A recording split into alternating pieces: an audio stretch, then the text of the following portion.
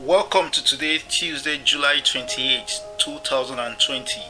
It's Open Heavens Devotional by Pastor E.A. Adeboye. We shall be looking at while waiting today. Habakkuk chapter 2 verse 3 is our memory verse. For the vision is yet for an appointed time, but at the end it shall speak and not lie. Though it tarry, wait for it, because it will surely come, it will not tarry.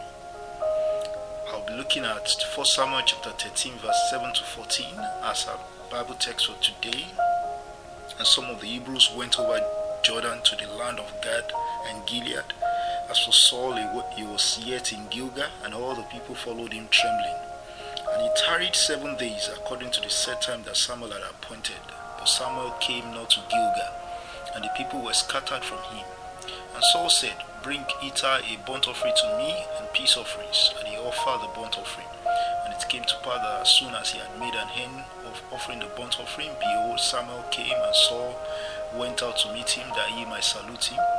And Samuel said, What hast thou done? And Saul said, Because I saw that the people were scattered from me, and thou camest not within days appointed, and that the Philistines gathered themselves together at Michmash. Therefore said I, The Philistines will come down now upon me to Gilgal, and I have not made supplication unto the Lord.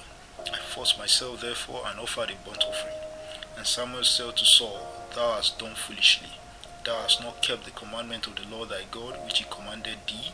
For now would he, the Lord, have established thy kingdom upon Israel forever. But now thy kingdom shall not continue. The Lord has sought him a man after his own heart, and the Lord had commanded him to be captain over his people, because thou hast not kept that which the Lord commanded thee. There is always something we desire, and sometimes we have to wait a little before we get it. A secondary school student is waiting to graduate, then gain admission to a higher institution of learning, get a job, and so on. And that is just within the family cycle. In career, ministry, business, there is always something we are aspiring to get. Our attitude while waiting can seriously influence whether we will get it or not. While waiting, never stop asking.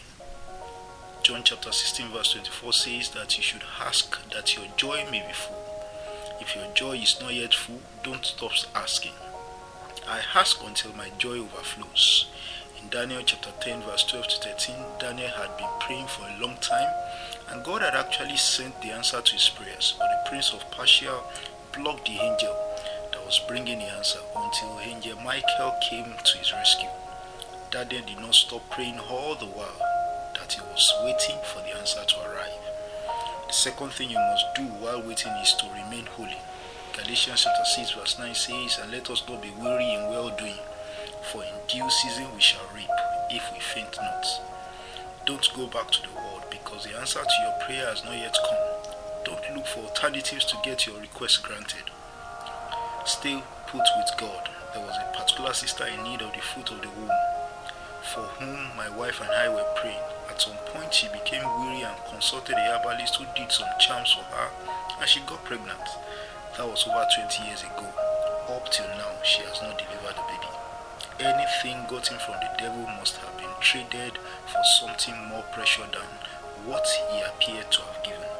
I have noticed from my little walk with God that when he delays a miracle, it is because the glory that is coming with it will be great.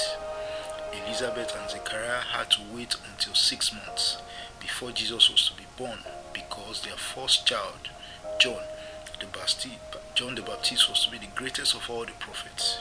Your miracle is coming with great glory.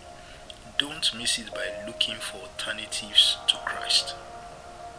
Our prayer point for today: Father, give me the grace to wait patiently for my miracle, in the mighty name of Jesus.